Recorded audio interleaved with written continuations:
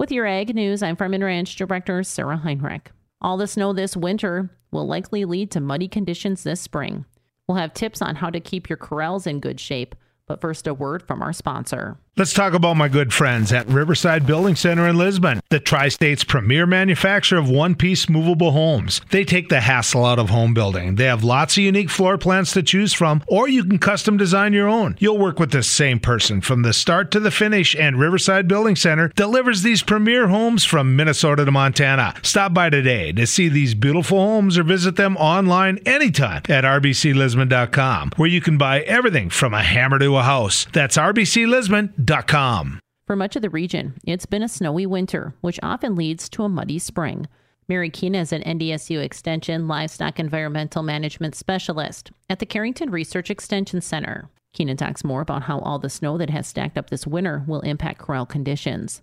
Really, surface condition in your pens is something that we can work on now, and it's mostly just moving that snow. Move that snow and think about in the spring, where does our drainage happen? We don't want to plug our drainage. We don't want to freeze up our drainage areas by pushing snow into it. But is there a way that we can remove some of that snow from those pens now in the event that we do either A, get more, or B, we have some time for drying before it actually starts to thaw, then we can improve our surface conditions for later. And so it's more so just a snow management thing right now. It takes a lot of fuel, it takes a lot of time, but just getting that snow out of those pens. She has some advice for ranchers who lose any calves this spring. She says mortality management is key. I like to use composting as a disposal method. I call it like the evergreen or the all-season method. So we can do it during the summer, we can do it during blizzards, we can do it during disease outbreaks, we can do it during frozen times. And so composting, we have 4 steps to that. So the first is laying a base. So we're going to lay down a 2-foot base of carbon.